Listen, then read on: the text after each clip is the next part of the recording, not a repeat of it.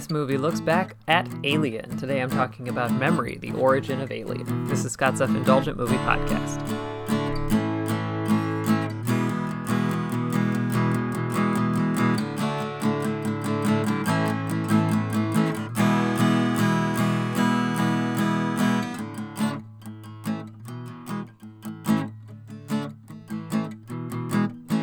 Hello, movie friends. Welcome to Scott's Self-Indulgent Movie Podcast. I am Scott, and today I'm talking about a documentary I finally got my hands on. I think it just appeared on Shudder, and I've been wanting to see this because it was very well received, and I am also, that kind of film nerd. And I thoroughly enjoyed this one, so I thought I'd tell you all about it and why it's so great. Like a lot of movie fans, I love hearing behind-the-scenes stories about movies. Not only is it fun to learn things about your favorite art, but it also adds more story to the story, if that makes sense. Because the thought process behind every decision or what did or didn't end up on screen is part of the story and the storytelling. I bring this up because today's documentary, Memory, is one of the best movies that dives into a film's creation and lasting appeal.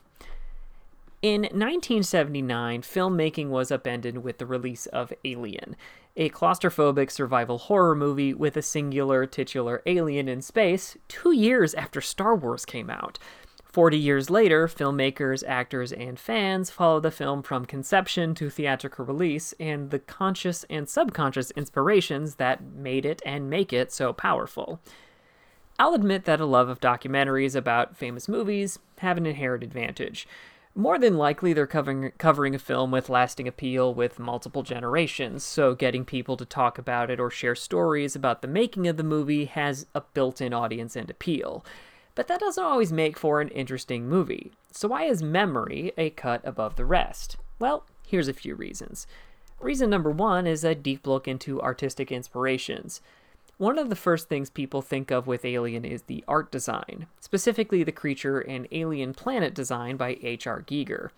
And while it is fascinating to learn how screenwriter Dan O'Bannon insisted on Giger being involved, the real fun for me came when they dove into Giger's influences, including Francis Bacon, older artists like Bosch, and even ancient Egypt. While this stuff can irritate me, I like how the film uses this to explain the design's primal appeal, because it feels familiar but foreign, safe but dangerous. Like Giger tapped into the collective unconscious and created a creature that would stick in people's heads for hundreds of years. Reason number two is all kinds of themes. At first glance, Alien is a straightforward film about a killer alien picking off the crew one by one.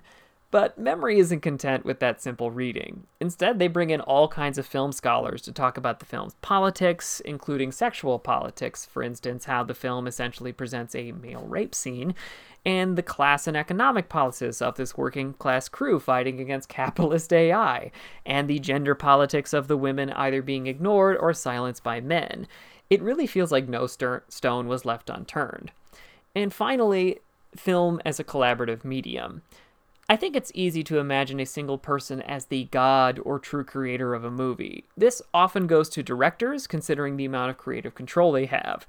In Alien's case, it's clear that Ridley Scott's biggest influence was leaning into the ideas and design that O'Bannon and Giger had in mind, and refuting studio notes to make it more exciting early or use a different art style. Sometimes saying yes or no has more influence than the shot selection. Memory really makes Alien feel like the culmination of a lot of people's hard work, which is my favorite takeaway from any movie about movies. The verdict is it's informative and fascinating. Deeper and more thorough than expected, Memory is a fitting tribute to Alien's lasting legacy. This has been Scott's Self-Indulgent Movie Podcast. Thank you so much for listening. Don't forget to like, share, and subscribe wherever you get your podcasts. And don't forget to join our Facebook group, Scott's Self-Indulgent Movie World, for the latest reviews, discussions, and more. See you next time, everybody, and stay safe.